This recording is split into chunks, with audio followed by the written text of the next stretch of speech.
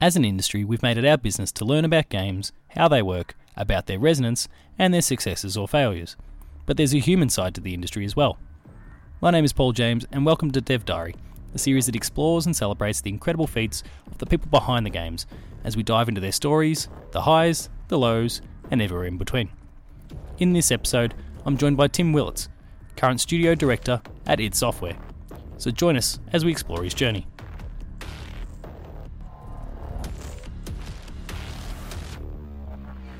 So today I'm joined by Tim Willits. How are you, Tim? Oh, I'm good, thank you. How's your time in Australia been? Or specifically Melbourne, I guess? It's been great. I mean, I've always been a big fan of Australia. Melbourne has a lot of charm to it. And all the people that I meet here are very, very nice. Good to hear. And what's the time entailed so far? We're doing this halfway through day 2 of PAX, but what's it all entailed so far? You're obviously doing some interviews now. Yes. So we're here, me specifically, to talk about Rage 2. Yep. We have Rage 2 hands-on playable here at the show floor. So if you have a chance, come down and play it. Absolutely. And then of course I'm trying to talk to as many folks as I can about id Software. We have Quake Champions tournament that's happening now as well.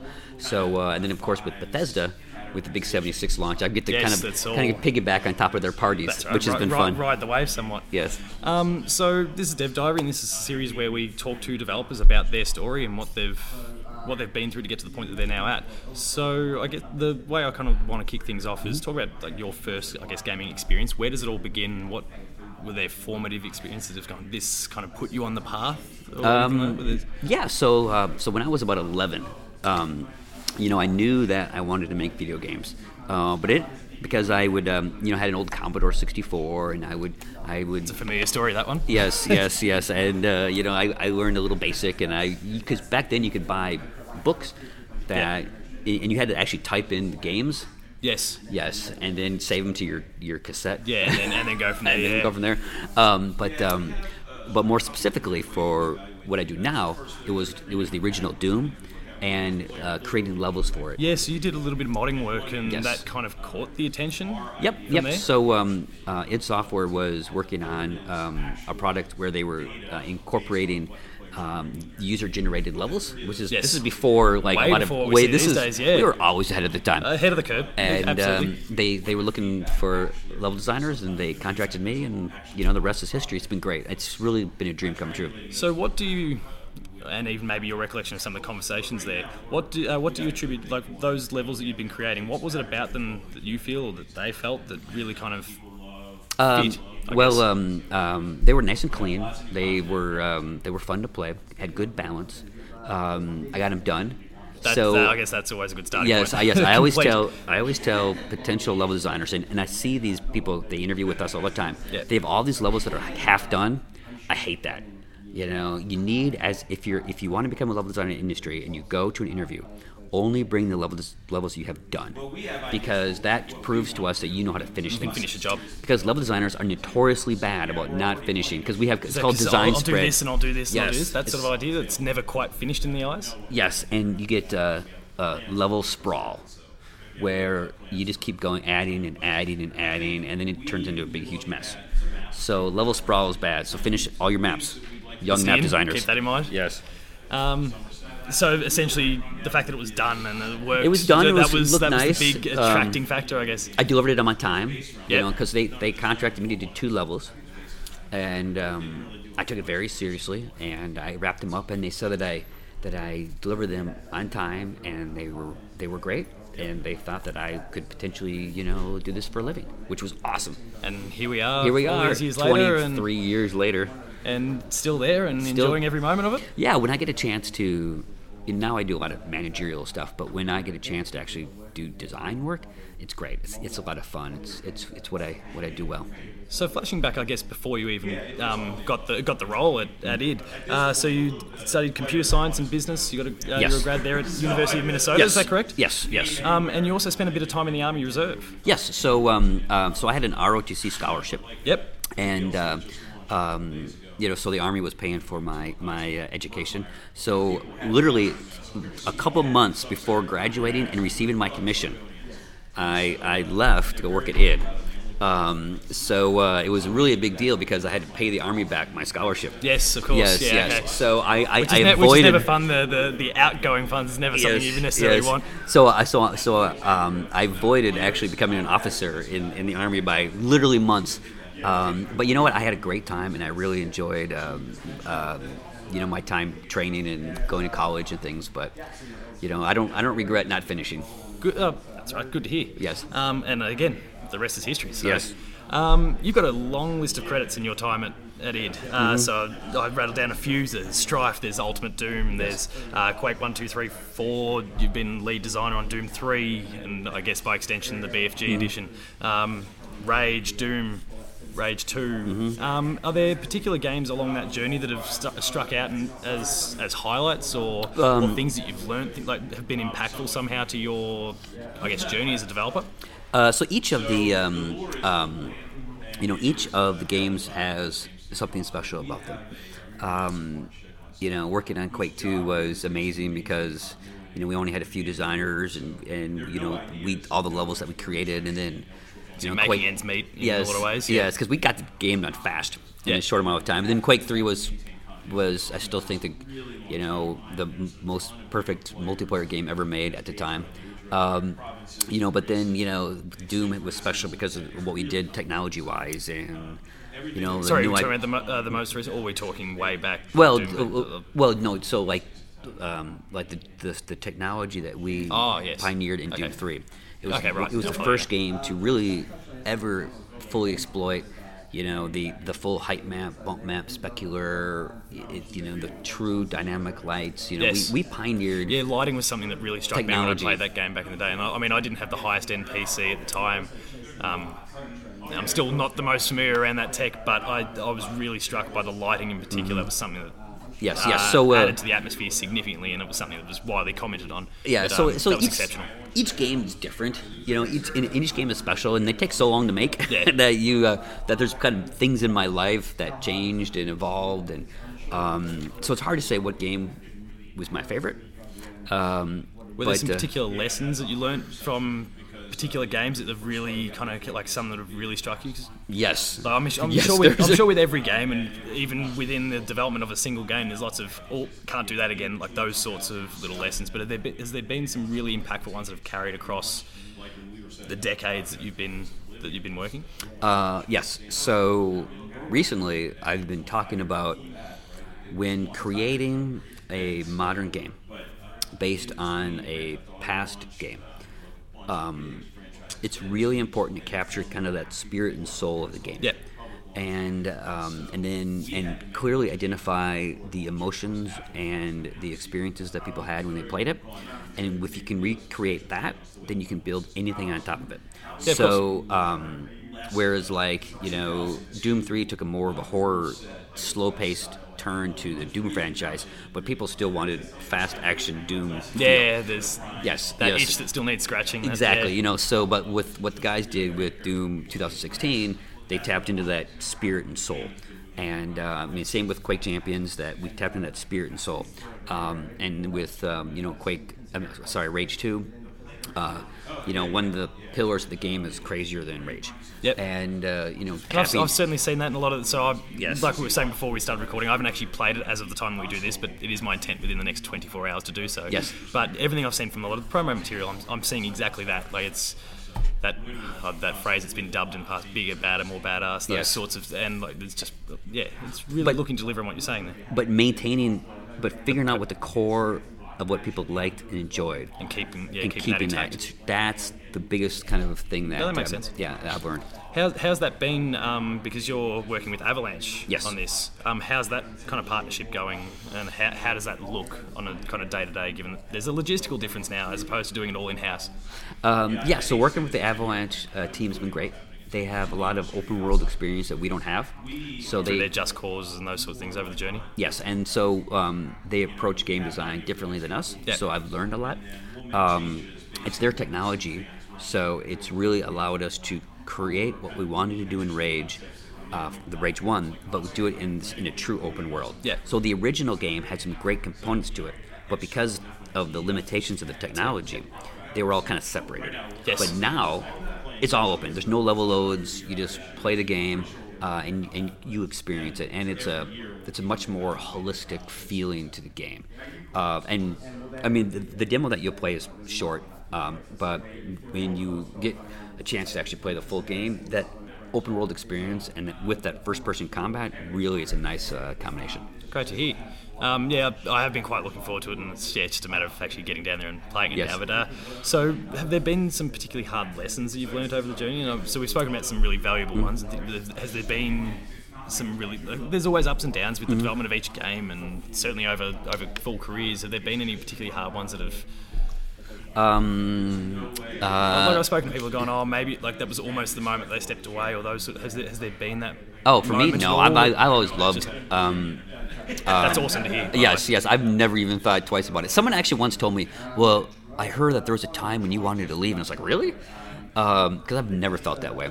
But one lesson is, don't change technology for the sake of changing technology.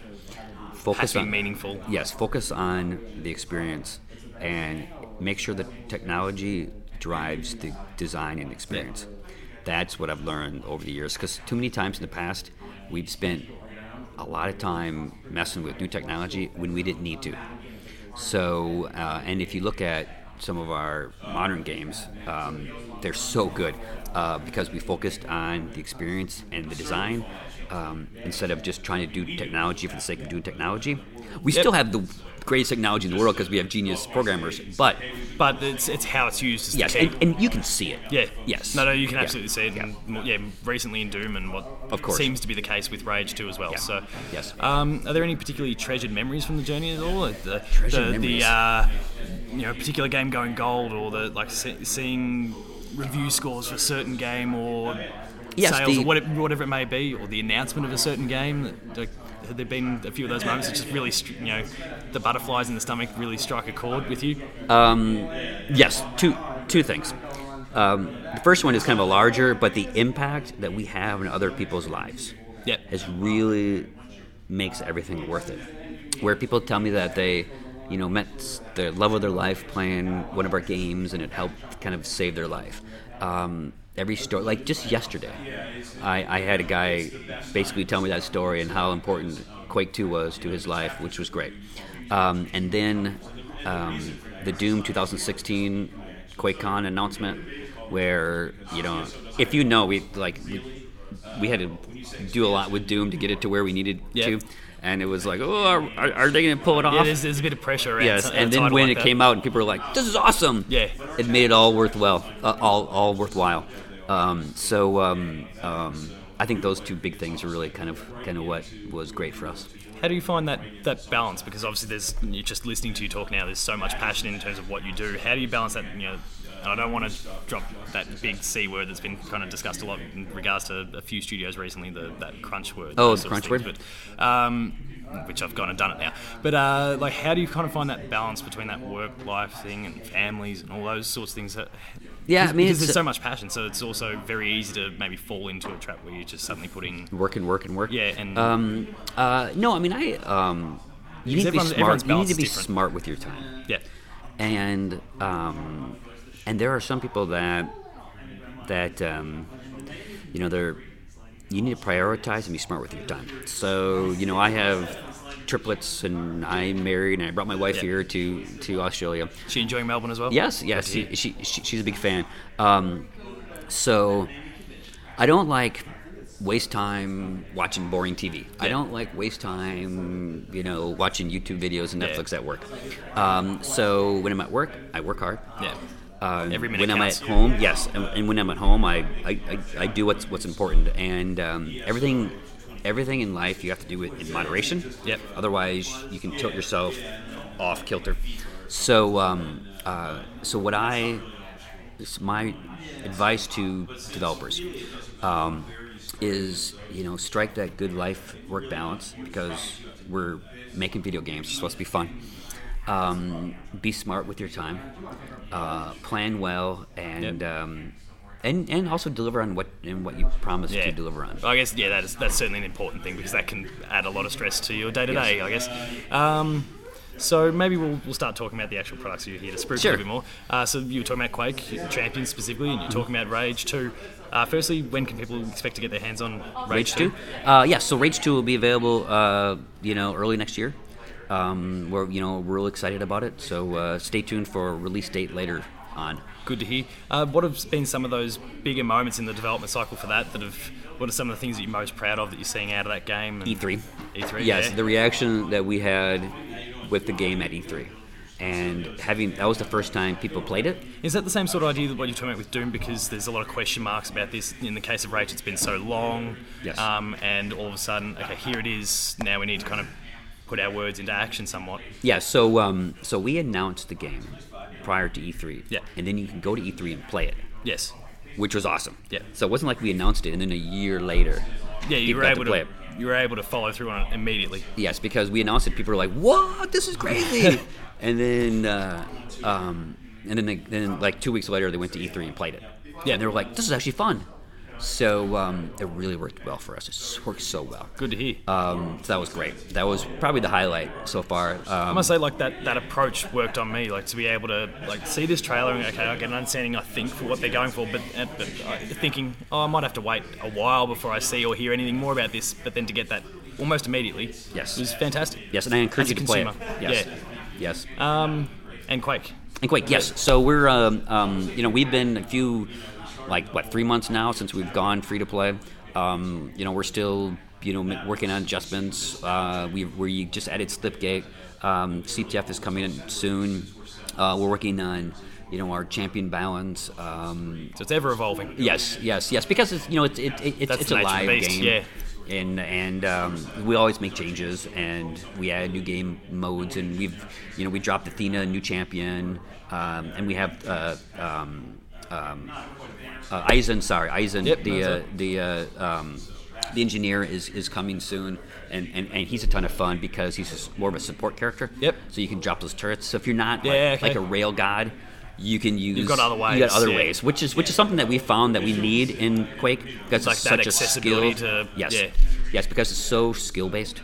Yep. And modern gamers honestly have kind of struggled with the pure skill based game. Yep.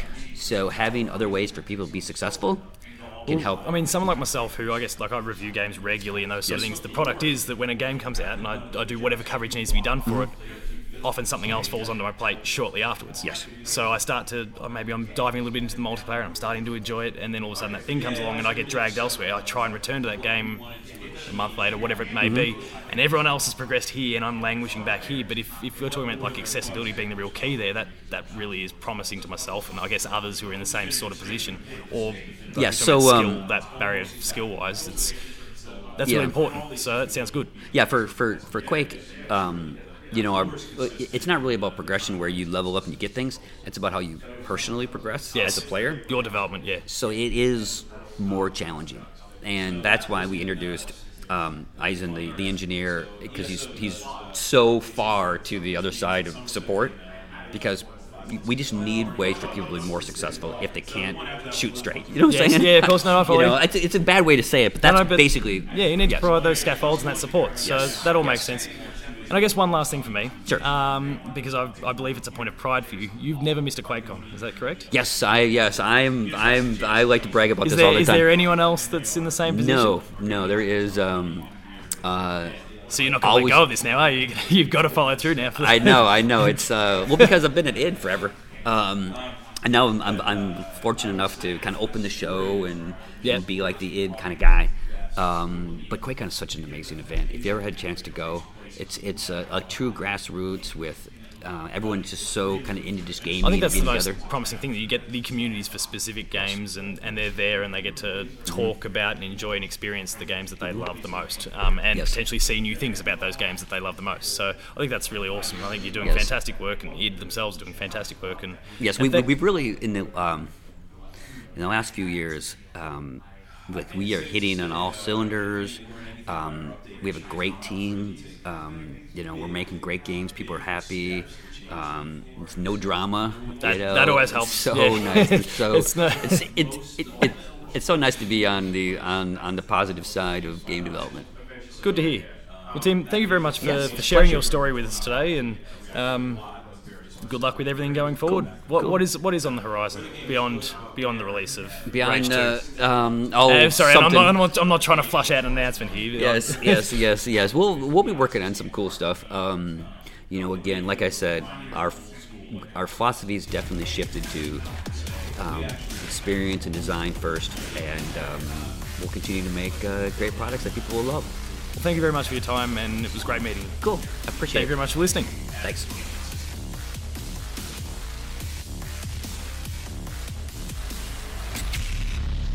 That concludes this entry of Dev Diary. Be sure to subscribe to this feed, share it with your friends, and give us a 5-star review to help boost the show up the charts for greater exposure.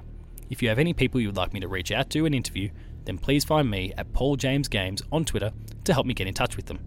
Until our next episode, however, that's been Tim Willett's story. Thank you very much for listening, and I'll see you next time.